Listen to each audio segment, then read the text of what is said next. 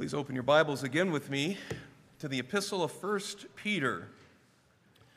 1 Peter chapter 3, and I hope that you do have one of the handouts that was handed to you when you came in this morning as we continue on with our series. 1 Peter chapter 3, as I mentioned, it was a good morning with our men yesterday morning. And this year's theme for our men's ministry is Answer the Bell, and it's a boxing theme that we're kind of having fun with. And every month we have our meeting, we imagine that we as men have gone 14 rounds in a boxing fight, and we're in the corner getting a breather. And how is God going to help us answer the bell into the 15th and final round to finish strong? That's kind of how we talk each month in our meetings. But I want to stay with that picture of boxing for just a moment with you this morning. And I wanted to take us to the corner of the boxing ring, and perhaps after the 14th round, and we've been in this fight. As you recall, you might not have ever boxed, but you've watched a lot of boxing movies, right? Rocky, The Prize Fighter, one of the best boxing movies ever. Remember, that was Tim Conway and Don Knotts. There are other ones, Here Comes the Boom, and many other good boxing movies. But you see the fighter in the corner, and it's late in the fight. And in one of my favorite boxing movies, there's a conversation in the corner between this beat-up boxer, who's the star of the show, and his trainer. And the boxer says to his coach in the corner, before going back in for the final round, the boxer says, "Coach, I see 3 fighters." He's been hit in the head so often. "I see 3 fighters out there." And the coach wisely replied, "Hit the one in the middle." There's a good chance you'll get him. You know, sometimes we feel like that boxer. As disciples of Jesus Christ, it can get hostile towards us out there. Either indirectly, as we listen to the news, raise its fist with applause and policies, and our government with procedures and laws against our Creator. And because they are so bent on our Creator and what He's put in place in this world, and they're so living out the trajectory of Romans chapter 1, they've been delivered over. They've been given over. They've been given over to depravity. They can't swing and hit God, so they swing at you. It might be a stranger who finds out you're a Christian. It may be a friend who doesn't share your faith. Sometimes this even comes into the homes. And quite honestly, we feel like that boxer in the corner every once in a while. Every once in a while, we get a little breather. We get just a little breather. A little break from the persecution and the suffering, perhaps in our community or in our culture or in our homes. And I want you to look at yourself in that corner this morning. You're between rounds. And my question is, what are you doing now that you're getting a breather? You're here. You're not with hostile people against Christianity this morning. When you're taking that break between rounds, what do? Do you gripe at the culture with your breather? Do you blame other people for your getting hit? Do you plot how you're going to get revenge? Or perhaps you don't do any of that. You just kind of freeze right up. You don't know what to do, and you don't want to go back out into play. What do you do between rounds? As we come to this passage in Peter this morning, he's going to get real clear and real forthright about what you must say to yourself between rounds so that you'll go back out, even though you're going to get hit. Follow along as I read our text this morning, 1 Peter chapter 3. I'll begin reading in verse 13 and read down to verse 22. "Who is there to harm you if you prove zealous for what is good? But even if you should suffer for the sake of righteousness, you are blessed. And do not fear their intimidation. Do not be troubled, but sanctify Christ as Lord in your hearts, always being ready to make a defense to everyone who asks you to give an account for the hope that is in you, yet with gentleness and reverence. And keep a good conscience, so that in the thing in which you are slandered, those who revile your good behavior in Christ will be put to shame. For it's better, if God should will it so, that you suffer for doing what is right rather than for doing what is wrong. For Christ also died for sins once for all, the just for the unjust, so that he might bring us to God, having been put to death in the flesh, but made alive in the Spirit, in which also he went and made proclamation to the spirits now in prison, who once were disobedient, when the patience of God kept waiting in the days of Noah during the construction of the ark, in which a few, that is, 8 persons, were brought safely through the water. And corresponding to that, baptism now saves you. Not the removal of dirt from the flesh, but an appeal to God for a good conscience through the resurrection of Jesus Christ, who is at the right hand of God, having gone into heaven after angels and authorities and powers had been subjected to him. My theme this morning, as I go through this paragraph with you, is simply this. I believe that Peter is teaching us something in our corner that will prepare us for more persecution yet future. I believe that Peter is teaching us that present persecution is the roadway to eternal triumph. Let me say that again. Present persecution is the roadway to eternal triumph. We shouldn't be surprised with this theme for this passage of Scripture within 1 Peter, because Peter's been telling us this was coming for the whole epistle up to this point, in every chapter. Remember chapter 1, verse 6, we studied these words. We greatly rejoice in the salvation to be revealed in the future.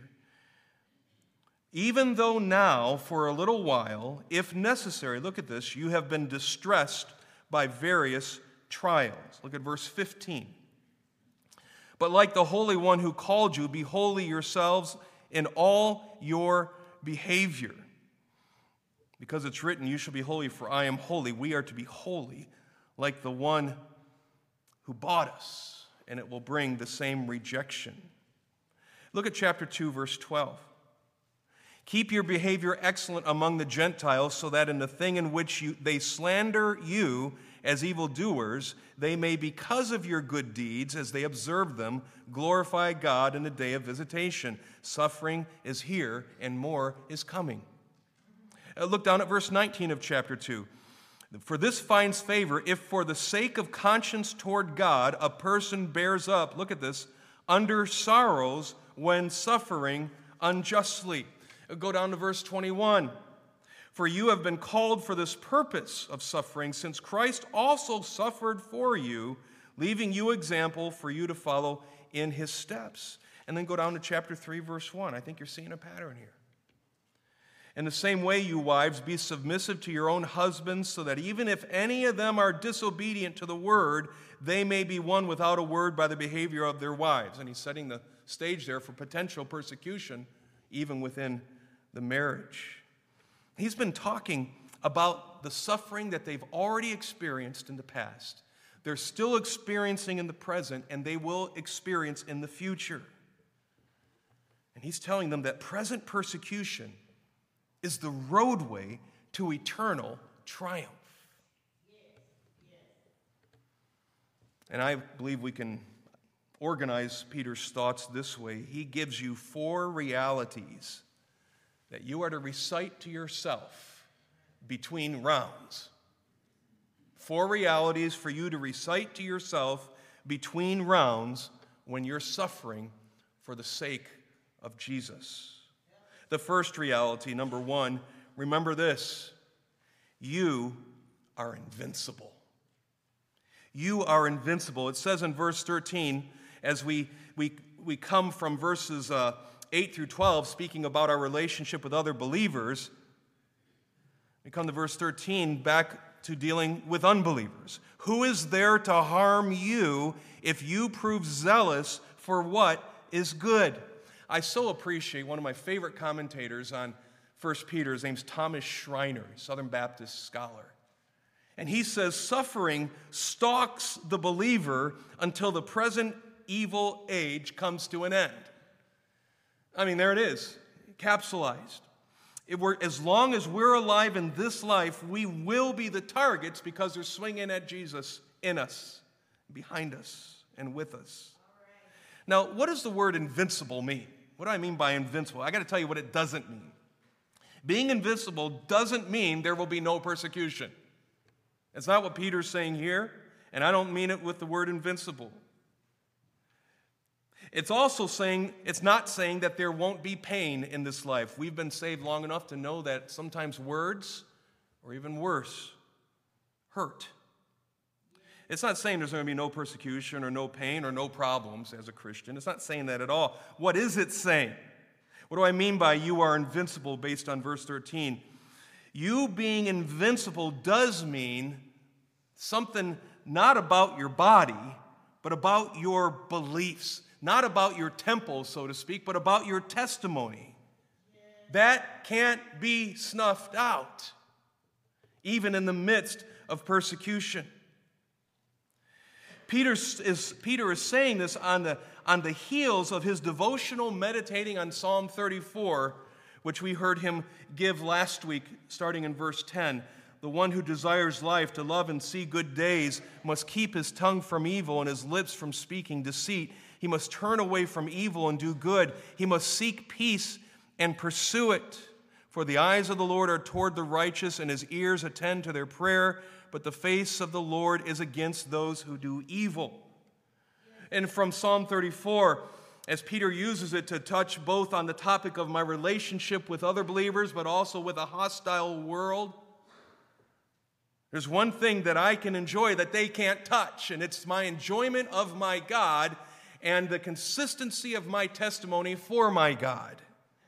You hit me, more cologne's going to get out. The sweet-smelling savor, Paul will say in his epistle, it will come out.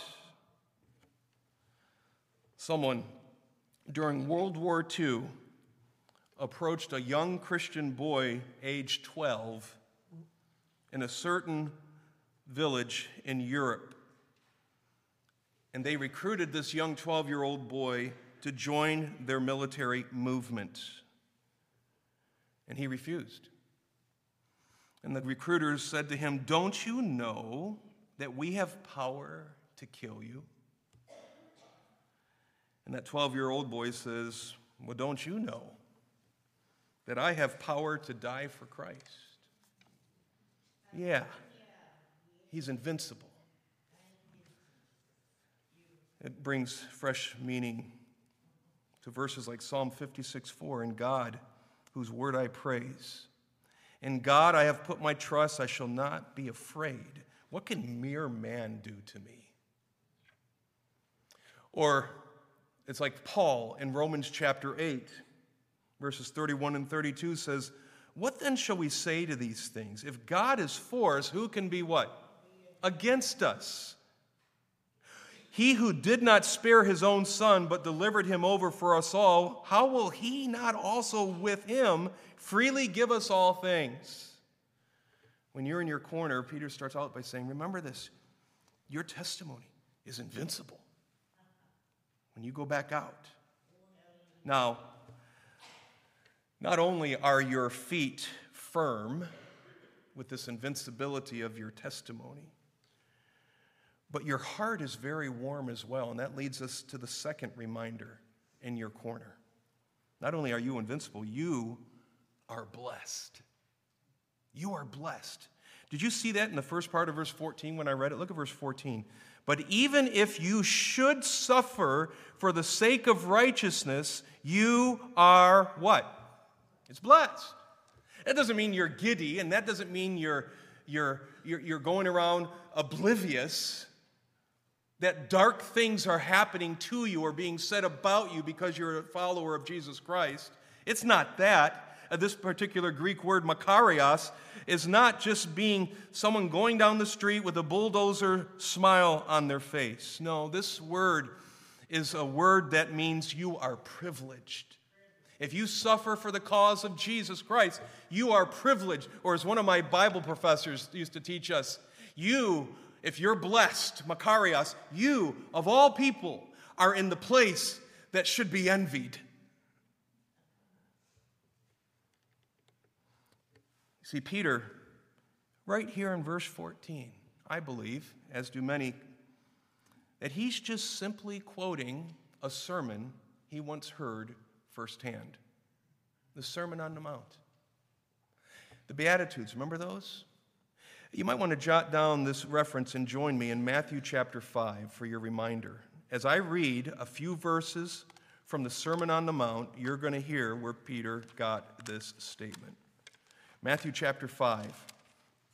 We read Luke's version of this sermon in Luke 6, but I want you to go to Matthew 5, because here we will see something really cool. This is Peter cashing in on his memory, so to speak, to make this point. Verse 3, blessed are the poor in spirit, for theirs is the kingdom of heaven. Blessed are those who mourn, for they shall be comforted. Blessed are the gentle, for they shall inherit the earth. Blessed are those who hunger and thirst for righteousness, for they shall be satisfied. Blessed are the merciful, for they shall receive mercy. Blessed are the pure in heart, for they shall see God. Blessed are the peacemakers, for they shall be called sons of God. You say, this sounds great. Sign me up. Really? Do you see these telescoping out of each other? You have the poor in spirit. This is someone who knows that left to themselves, they are spiritually bankrupt. What does that lead to? It leads to someone mourning their spiritual condition. And it makes them a kind, gentle, humble person towards others. Why? Because not only their own poverty, but they are hungering and thirsting for a righteousness that's going to have to come from outside of themselves. We call that an alien righteousness. It doesn't originate with me. It's got to come from outside of me and rescue me. And when they find that, it changes them into a merciful person, one who's growing in purity at the very level of the heart. And now they reach out to other people as peacemakers, not just helping people get along, but bringing the message of peace of the Messiah to those who still need it so they can join them in this journey. You say, well, yeah, I like that. That sounds good. Are you sure? Keep reading now. Verse 10. Blessed are those who have been persecuted for the sake of righteousness, for theirs is the kingdom of heaven. The shorthand of that is, if you're living out verses 3 through 9, you're going to stick out and you're going to get hit. And you're blessed if that happens. You are in a place to be envied. So you better explain that part. Okay, keep reading. Look at verse 11. Blessed are you when people insult you and persecute you and falsely say all kinds of evil against you because of me. Rejoice and be glad. Why? That hurts. Yeah, but look, you understand, your reward in heaven is great. For in the same way they persecuted the prophets who were before you. When they swing at you because you belong to the king, listen, it puts you in pretty good company. The prophets, even Jesus himself. Yes, you are blessed. You are blessed. I remember when I was in 7th grade, so I was 12 years old, I guess, 12 or 13. And I went to visit my sister and her husband in New York with my parents. And my brother-in-law helped put on Christian productions there. And it could be anything from a Christian musical to singing groups being brought in. And he let me start as a 12-year-old, where I got to go backstage and work the house lights. I had an agenda for the concert or the production, and I would know when to turn what light switches on for the whole auditorium. I felt pretty good about that. I'm 12 years old. My friends aren't doing this. And I got pretty good at it, I guess, because he promoted me. It wasn't too long in productions that he said, I'm going to graduate you from the house lights, which is a long panel of switches. And he says, and I'm going to promote you to the stage lights. Now, these have the colors to them, and there are different controls and sliders and dimmers. And I'm still 12, 13 at this point, maybe 14, and I got a promotion, so a lot more responsibility. So I'm just loving life, living it. And then, you might know the name Mark Lowry, a singer, Christian singer.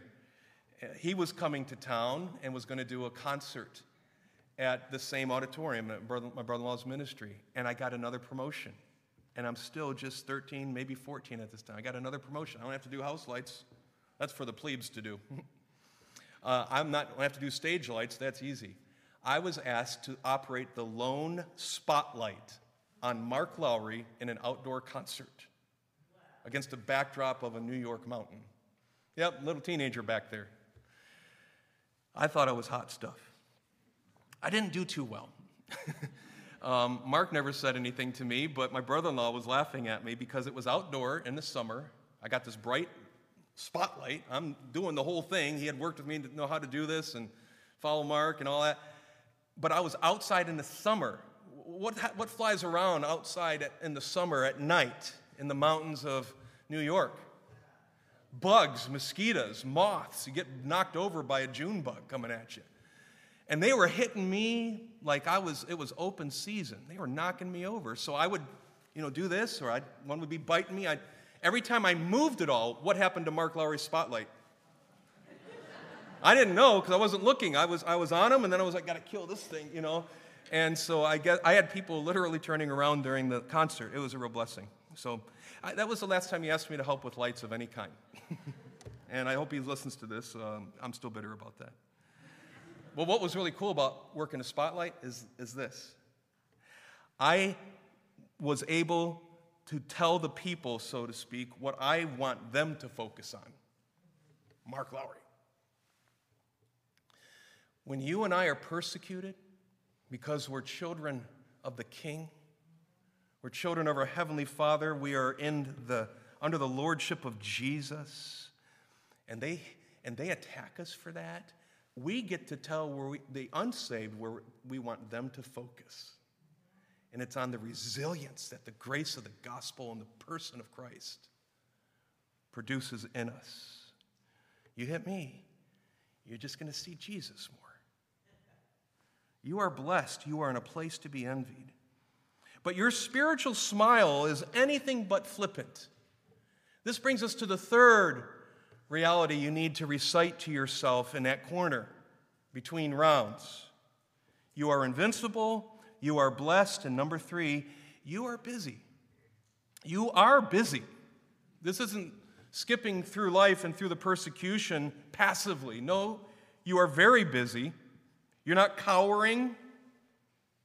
You're not relaxing. You're not faking. You're not sleeping, waiting for the storm to pass. Oh, no, when you are persecuted for Christ, you're very busy. Very busy. You say, busy doing what? Well, first of all, you're embracing lordship. You're embracing the lordship of Christ. It's something that you've accepted already, but you get to live it out, especially in suffering. Look at verse 14 again. It says, and it's a quote from Isaiah chapter 8, verse 13, "Do not fear their intimidation. Do not be troubled, but sanctify Christ as Lord in your hearts."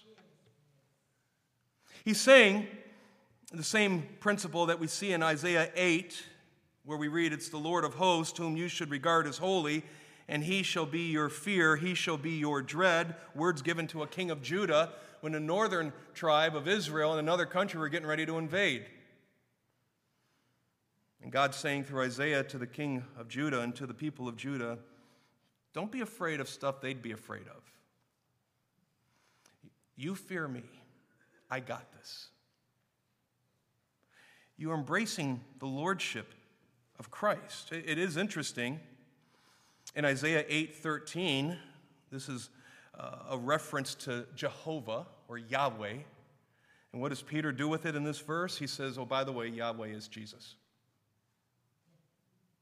He's Jesus. He quotes this Isaiah passage about Yahweh, and then he says, now sanctify Christ, Messiah, as Lord in your hearts. Set them apart. Make what you value in your heart distinct. This is no other honor but Christ. You make him stand out as your lead and as your Lord. I like what theologian Wayne Grudem says on this point. He says, to reverence Christ as Lord means really to believe that Christ, not one's human opponents, is truly in control of all events. To have such reverence in your hearts is to maintain continually a deep-seated inward confidence in Christ as reigning Lord and King, end quote. As you're persecuted, you know that Christ is over this. You're going to submit to his lordship. You say, what's he over? He's over your circumstances. As a matter of fact, Paul put it this way, no test will ever confront you, but such as is common to man. And God is faithful, who will not allow you to be tested beyond what you're able to handle, but will with that test, that temptation, make a way of escape that you may be able to endure it. You say, I can't handle this persecution for Jesus. Well, the promise of Scripture is, if you truly couldn't handle it, God's promise is you wouldn't be facing it. The fact that you're facing it, even persecution, means that by God's grace and with his presence operative in your life and his lordship over you, you can handle it. He's sovereign Lord over your circumstances, and he's also sovereign Lord over you in the worst of circumstances. He says, why do you call me Lord, Lord? Luke 6:46. Why do you call me Lord, Lord if you don't do what I say? I've told you this persecution's coming. I told you I'd be there with you. And I told you that your faith will survive.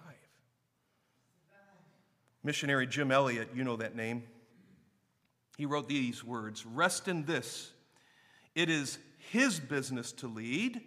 It is his business to command. It is his business to impel, send, call, or whatever you want to call it. It's your business to obey and follow and move and respond or what have you, end quote. Yeah. You want to know a secret about lordship? Lordship sounds confining, doesn't it? Lordship's like, I guess I don't want anything anymore. I guess I don't have any freedom. No, that's false. Lordship for the Christian equals freedom. It equals freedom. What did Jesus say in Matthew 11:28-30? Take my yoke. Because a yoke restrains you if you're an ox. Goes around your neck, and now you got to go where the farmer says to go. Jesus says, take my yoke upon you, talking of his lordship, and learn of me, for I'm meek. My yoke is easy, my burden is light. You say, wait a minute, I'm still constrained. But it's wherever he wants you to go is the best place of freedom for you. Oh, you're busy. You're embracing lordship, but letter B, you're also exposing idolatry. When you're getting hit, idolatry can show up in your life, not statues on a mantle. But did you notice in verse 15, sanctify Christ as Lord where? In your hearts. In your hearts. You see, between these boxing rounds of being persecuted for Jesus, what might you be tempted to sanctify in your hearts or to elevate as a source of your joy and relief when you're getting pummeled? You might worship and wish for man's approval. You might worship that. Say, if only they liked me instead of hated my Lord, things would be better. You might hope for easy days. You might say, if I could just escape this, I would be filled with joy and peace. If my life could just be one scene after another of Camelot. If I could only go back to the good old days. If we start saying, if only I could have or do or experience when we're getting persecuted by Jesus, and it's anything other than Jesus himself that we covet and treasure for our rest and peace, then we're guilty of idolatry. The hot water exposes what's in the tea bag, as Jim Berg says. Maybe that's why John says in 1 John 5:21, little children, guard yourselves from idols. We have the Olympics coming up. this summer. I imagine many of us will watch at least some of the sports. When we talk about sanctifying Christ as Lord in your hearts, we're not talking about Jesus sharing a podium. He's on the first place medal stand, the elevated one. And whatever we had up there got moved down to second or third place. It's not what we're talking about here. Jesus is the only place of elevation in our affections and hearts. We're exposing idolatry. We're embracing lordship. But letter C, we're enjoying opportunities too. We're enjoying opportunities. Look at verse 15 in the middle of the verse. Always being ready to make a defense to everyone who asks you to give an account for the hope that is in you, yet with gentleness and reverence. And keep a good conscience, so that in the thing in which you are slandered, those who revile your good behavior in Christ will be put to shame. I see two facts in this verse and a half. Fact number one, you're enduring persecution. The enduring hope that's operative in you will create a curiosity. How are they holding up like this? Can't they tell it's all of us against a few of them? It creates a curiosity. That's fact number one. They're watching. They're studying. They want you to crumble. But you're being ready to make a defense to anyone who wonders how you're doing that. The second fact is your response must reflect your hope. It must be given consistently with how a true child of God should respond to hostile people who hate Christ. It says it has to be done with gentleness and with reverence. Keeping a good conscience so that they'll be put to shame. This is the word kindness. It doesn't mean that you are not full of strength. It means that all of your strength that you have in Christ is bridled. Your spirit is under control by the grace of Christ at work in you, and your speech is respectful. He's already spoken about this earlier in this epistle in chapter 2. Sometimes I wonder when I read this, if Peter is thinking back in his mind to another scene that we have in the Gospels, particularly in Matthew 26:69, where Peter had this opportunity. He was in the courtyard with John when Jesus is on trial with the high priest, and he denies. Peter buckles under the pressure and denies Jesus when he had an opportunity to stand his ground and take the hit. It's interesting if that's the case. We know that Peter is restored by Jesus himself in John 21, but he had a second chance. And Mr. Second Chance then is now the coach to these who are getting hit. You're enjoying opportunities that this persecution in the public forum and in your personal life because you're a Christian is providing for you to speak and live the grace of Jesus. But you're also busy because, letter D, you're evaluating circumstances. You're evaluating circumstances. Verse 17, for it is better if God should will it so that you suffer for doing what is right rather than for doing what is wrong. Peter has already covered this exact topic, and he's bringing it to their memory yet once again. You're always looking out for sin that may be bringing on your suffering. If you are bringing on your suffering, that's bad. That's what the government's there for, to make sure that people who do bad suffer. We talked about that in chapter 2. But you're also looking out, number 2, of a sin in you, a sinful response in you to the suffering.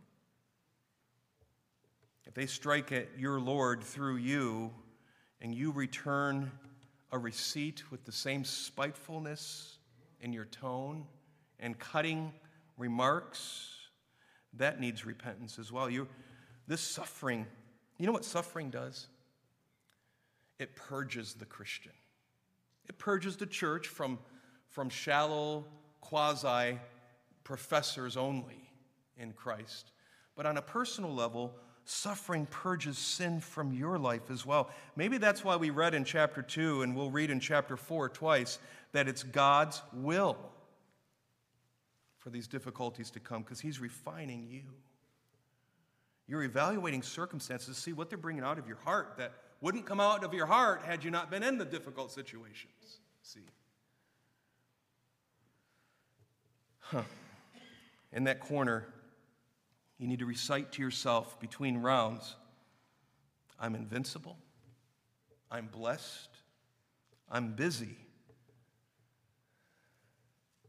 but I still feel vulnerable. I don't know if I'm going to make it through. And that brings me to the fourth reminder for your corner. And it's verses 18 through 22. You are victorious. You are already victorious. Even in the suffering. You say, I'm not through it yet. You're victorious. You say, well, you better explain that, because I don't feel like it in the moment. Yeah, the fact is you've already won. You have a clean conscience positionally. You say, well, I want to know more about that. And then Peter says, let me give you an illustration. I want to see someone else demonstrate this. And so what Peter's going to do in the remaining verses of chapter 3 is give the ultimate illustration of endurance. It's the same example he used in chapter 2 when he reached for an example of suffering unjustly, and it's Jesus Christ himself. And here at the end of chapter 3, he reaches yet again for Jesus as the ultimate illustration of endurance. But within that ultimate illustration, there's going to be another illustration to make the same point within that bigger illustration. Yes, we now come in verses 18 through 22 to one of the most, what's the word I should use for this? Debated, frustrating, confusing passages in all of Scripture. Some would say in the New Testament, yeah, I'm going to throw, after the past 3 days, I'm throwing it in with both Testaments. Martin Luther, the great reformer, said about these verses, it's a wonderful text, and a more obscure text, perhaps, than any other in the New Testament, and this is Martin Luther talking, so that I do not know for certainty just what Peter means, end quote. Martin Luther. D. Edmund Hebert, an excellent commentator, says about just verse 19, he says, each of the 9 words in verse 19 in the Greek has been fiercely debated and differently understood. I went to verse 19, I counted up the Greek, there's 9 words, 9 Greek words. You start pouring through the material, every single one of them is debated. You looking forward to this Bible study? Simon Kistemacher, in his classic commentary, says, we cannot expect unanimity in the interpretation of this passage. We just can't. And then he says, concurrence eludes us. Wow, okay, so what's in these verses? I want to show them to you one more time. Look at verse 18. For Christ also died for sins once for all, the just for the unjust, so that he might bring us to God, having been put to death in the flesh, but made alive in the spirit. Just stop there just for a moment. You understand what I just read is an amazing summary of the gospel message for which you're being persecuted? Jesus is the Christ. For Christ, the Messiah, has died for his sins? No. For sins, the just for the unjust, once for all. He was sinless and he died for sin. That didn't belong to him. It belonged to those who will believe. And it was a one-time sacrifice, unlike the temple. What's the purpose for that? Because the plan is to rescue you and he be the one that brings you to God the Father, since he died for your sins, if you believe, and he rose. That's the gospel message. I got to pause after reading that verse and say two things. Number one, that's a great summary statement. Number two, have you accepted that? You say, dress it up with pictures and poems and illustrations. No, sometimes you just need to read the verse. Is there a reason why perhaps you haven't accepted Jesus and this eternal life, this acceptance to the Heavenly Father that he died to purchase and he offers to you? Have you accepted that? It's interesting. Everything I just read in verse 18, I believe Peter saw firsthand. He was there at the trial. He knew what was happening. I don't know if he was within eyeshot of the cross, even from a great distance. He saw the trial, the first part. He denied and he ran. But when some ladies came to the disciples 3 days later on Sunday and said he's risen, he ran to the tomb. He saw the empty tomb. He saw the resurrected Christ appear several times to the disciples and was there in Acts chapter 1, verses 6 through 11, and watched Jesus ascend into the sky for his ascension. Peter saw that. And you just saw it all in one verse. Have you accepted that? But we got to press down to the final verses and our final moments together here. I preached through this passage in 2014, in December of 2014 to be exact. That's 10 years ago, man. As I knew that this passage was coming back, I decided, as I have with every passage in Peter, I want to restudy it from zero. Not only using the parts of my library I had in 2014, but new books I've received since then, more current. And so what I did the last 3 days is I did restudy this fully. And the position I arrived at on this in 2014 had to be open to full scrutiny in my mind, with a willingness to change my position. A full willingness. You know the names. I studied some of these. Wayne Grudem, Schreiner, John MacArthur, Charles Ryrie, Raymer at Dallas Seminary, the NIV, the Zondervan NIV Study Bible, which is edited by Don Carson and Andy Naselli, the CSB Study Bible, which reflects conservative Southern Baptist scholarship, William MacDonald, D. Edmund Hebert, Davids, and a lot of these people are referencing other classic works by the likes of Selwyn, Dalton, and even St. Augustine. Throw names like Heiser, Michael Heiser into this. My eyes are burning and my brain is sweating after 3 days. But I wanted to chase it down as much as I could under the dare from Martin Luther. I got to say, Luther won this one. But I went to study, and I agree with Grudem, who says, here are some questions that make this passage concerning. Listen to this. 3 questions. Who are the spirits in prison? Number 2, what did Christ preach? And number 3, when did he preach it? You have options for each of these. There's no shallow end of the swimming pool for the next 5 minutes, just so you know. Stop reaching for the bottom. That first question, who are the spirits in prison? Well, that requires 3 options. These are either unbelievers who have died, and some would teach are going to get a second opportunity to get eternal life. Well, we don't believe in that. We don't take that position. Others say these are Old Testament believers who have died. I'm sorry, I got that mixed up. What I just said applies to Old Testament believers who have died. They're going to get a second chance to get saved. We don't believe that. Or these are unbelievers from the Old Testament who have died. Or these are fallen angels. So who are these spirits in prison? You got 3 main options there. That second question, what did Christ preach? It says that there was proclamation made.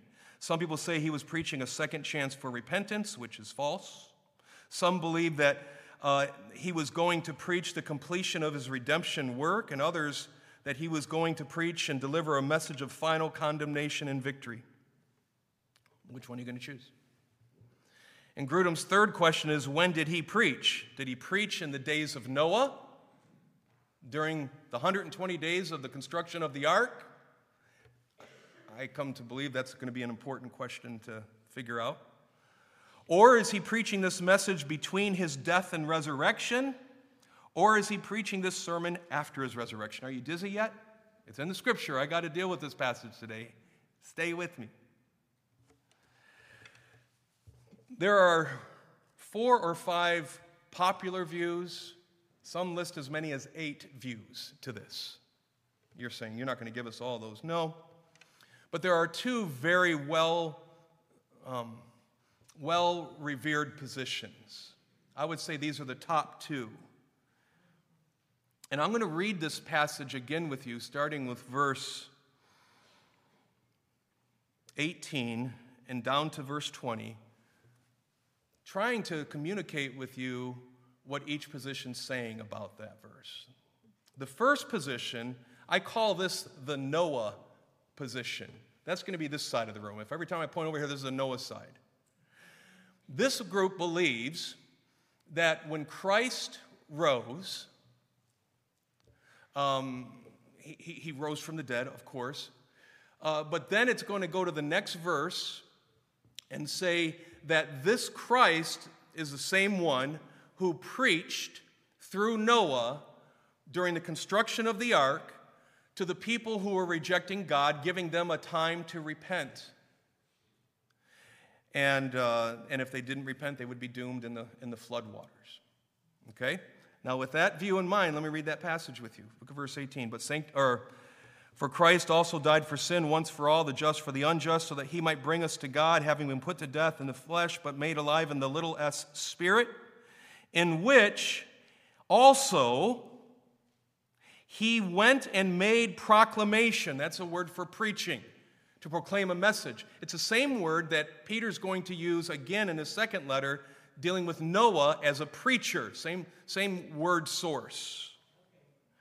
He went and made proclamation to the saints now in prison, who once were disobedient, when the patience of God kept waiting in the days of Noah during the construction of the ark, in which a few, that is 8 persons, were brought safely through the water.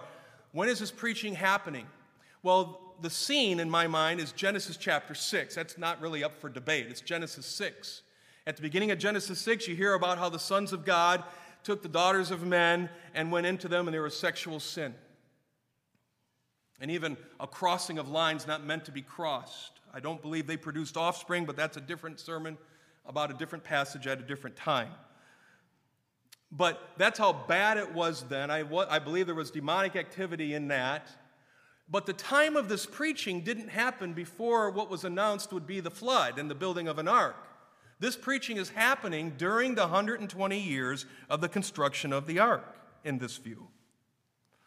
And it says that Christ was preaching to the spirits in prison. You say, well, how's that? Well, Peter already said in the same epistle in chapter 1, talking about the prophets in the Old Testament, that the Spirit of Christ in them. It's a quote. So this is language that Peter has already started to use back in chapter 1 about the Spirit of Jesus in Old Testament prophets. And we know from 2 Peter that Noah is considered a prophet. So this view says that Jesus, when damnation and judgment was promised, and Noah was commissioned, and an ark was built, that Jesus, through Noah, was preaching repentance, because we know in 2 Peter 1 that he was a preacher of righteousness. Noah was. It was the Spirit of Christ preaching through Noah for those 120 years, as it took that long to build this ark, just 8 people, probably just 4, who knows, and they wouldn't repent. Mercy was being offered, and it was rejected, and we can surmise there was even ridicule. And so what this is saying, according to this view, is that Jesus, through the preaching of Noah during those 120 years, was preaching, this is important, to humans, mankind, sinful mankind, that because of their wickedness was bringing on a judgment from God. That's that side. This side over here, if that's the Noah team, this is the Victory Tour team. This view says that Jesus, and there's debate even on this side whether it was between his death and resurrection or between his resurrection and ascension. Jesus himself went to the place where demonic spirits were imprisoned. And as they were imprisoned, you say, why were they imprisoned? Because in Genesis 6, this view says that they crossed lines and God locked them up, and they're really going to suffer for this one. And then we have the whole ark and flood thing come on the scene. And what the Victory Tour people say is that Jesus, when he conquered the dead, or as some of them would say, after he died for sins and finished that work of atonement. There's debate in that camp about when this happened. But Jesus went to the abode, to this prison, this spiritual prison where these demons are kept until the final judgment, and he declared victory to them. You tried to ruin creation and in your rebellion, and in your rebellion not just with your leader, Satan, but also the humanity you're attempting to destroy through arousing my wrath. I just want you to know I won. And I love that. And so it would read this way, that when he was made alive in the Spirit, he went and made proclamation to the spirits now in prison who once were disobedient when the patience of God kept waiting in the days of Noah during the construction of the ark, in which a few, that is 8 persons, were brought safely through the water. See, where do you come down? Man, it's been a long 3 days. There's some good points to both of these. There's good reason that these are the final 2 points, or 2 of the, I would say, top 3 positions. Some would even say the Victory Tour position has all the numbers.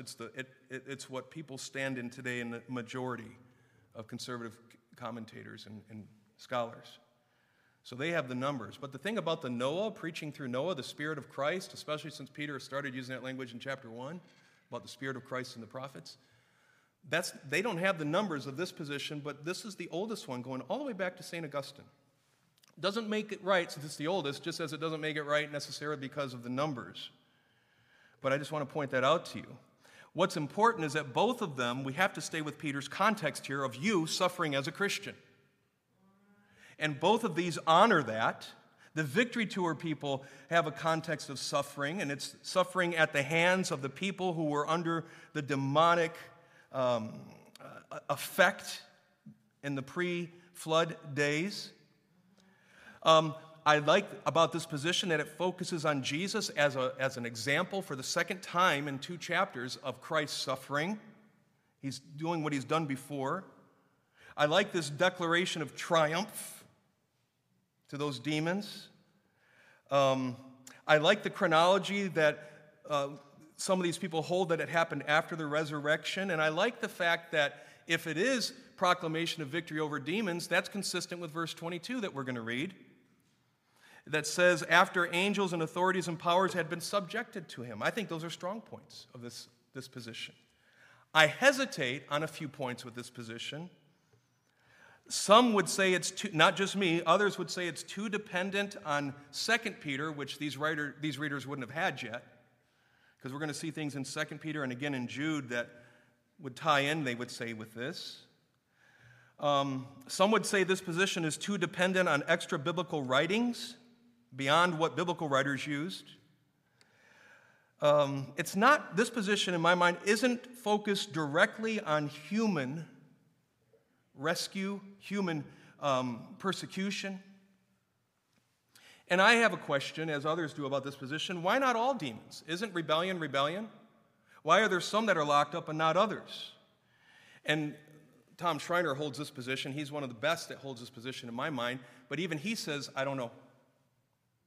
I mean, isn't rebellion rebellion? Shouldn't all demons?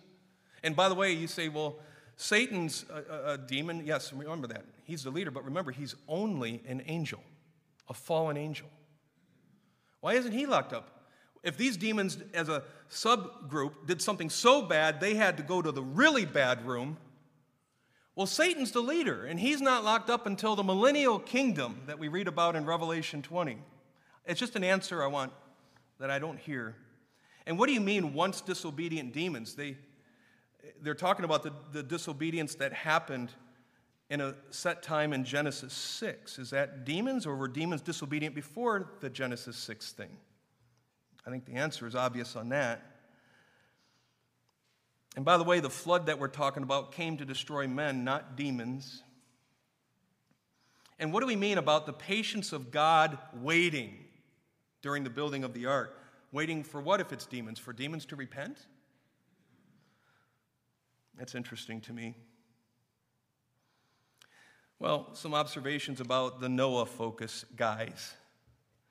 It too has a context of human resistance, suffering. This one has humans creating the suffering that we have to endure through, just like Noah and his family would have endured. It's the context of perseverance against suffering. That's where Peter is. There's a context of evangelism while you're suffering. Peter's been writing about that in all chapters so far, all 3 chapters. There's a declaration of triumph in this one as well, but it's with the ark and how the unjust and the wicked are judged, the ones outside the ark.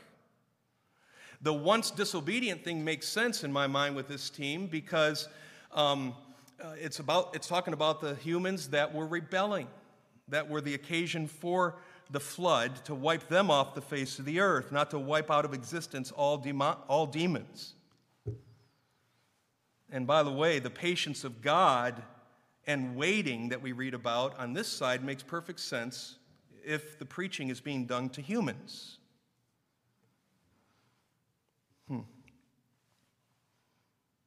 Well, this side has weaknesses too, though. It makes verse 22, the last line of verse 22, kind of stark in its introduction. That's not a deal killer, but I note that. And the word spirit and spirits most often in the New Testament is used to describe demons. But on several occasions, not just a few, on several occasions it's used to describe a human. So what are we going to do with this? I hope you're confused by now. Join me. Jump in. The pool water is great.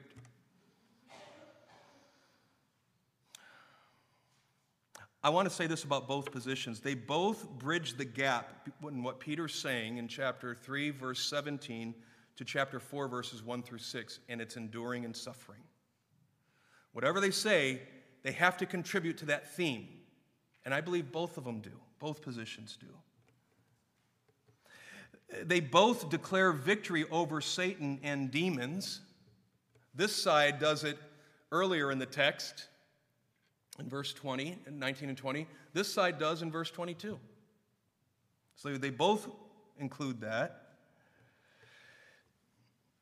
Some even say it's possible that if you can hold one position and still get the benefit of the other one, once you move out of just Peter, what we're doing as we preach from chapter 1, verse 1 to the end of this epistle, we're doing biblical theology. We're making propositional statements, theological statements. It's called biblical theology as it unfolds from Peter's pen.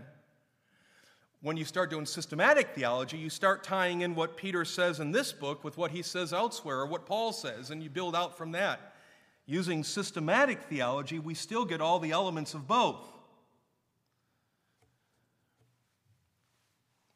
What did Yogi Berra say, that great Bible scholar? He said, when you come to a fork in the road, what do? You take it. Well, we still can't do that. And our time's gone, and I got to declare something. In 2014, when I preached through this, I came down heavily on the Noah side. I didn't go with the numbers. I didn't even go with my man John MacArthur on this one. I was most convinced that there were fewer questions left unanswered with this position, from my thinking. But I laid that all on the table the last 3 days. And I come to you now saying, I'm in the same place. But I'm holding a little lighter and I'm considering a little more of this position, but I haven't been swayed from my original position on this, and that's fine. We have variety in this church, I guarantee it. But I did note John MacArthur trying to get away with something. You say, who's over on this side? Over here you have MacArthur, Schreiner, the NIV Study Bible. You have the Holman Christian Standard Bible translation over here, but the Holman Christian Standard Bible Study Bible notes on the same page is over here. Sorry, Southern Baptists. You have Hebert, you have David, Selwyn, Dalton. Over here you have Wayne Grudem, Raymer, Ryrie, McDonald, and others. I just find myself still here because there's fewer questions left unanswered. But what MacArthur did is, if you read his notes in his study Bible, which reflect a lot of what he did in his commentary, he's going to go with the demonic victory triumph announcement. But in his unpacking of the rest of this passage, he's going to talk about the problem was with humanity and the sinfulness of humanity the whole time, and it was the demonic forces behind that humanity rebellion.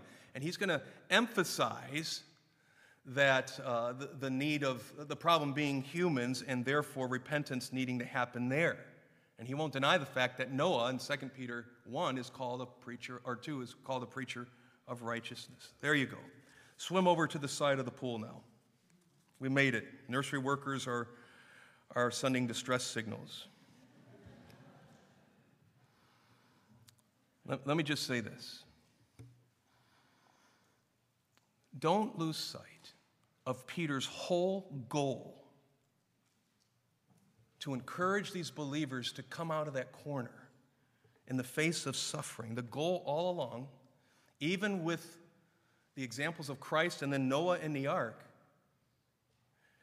is about endurance. It's about victory. And even here at the end of this chapter, it says, corresponding to that, and that's a word of typology.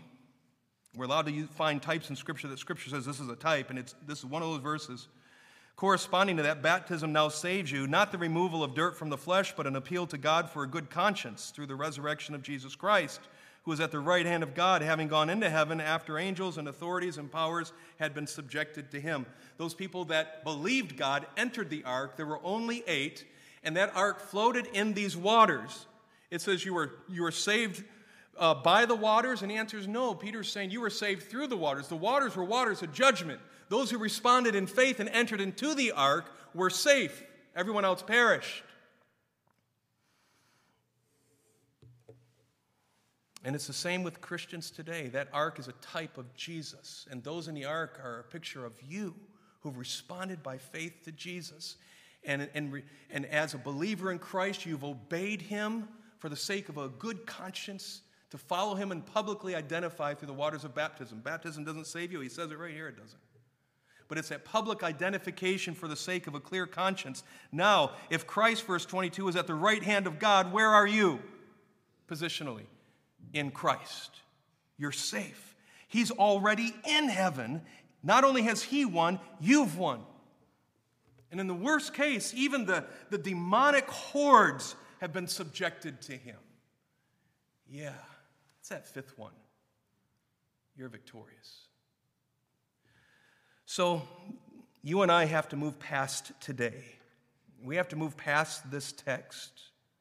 And you know what? We're still going to enjoy debate, research, rebuttals, hero authors. You have yours, I have mine. Ribbing. But listen, here's my plea.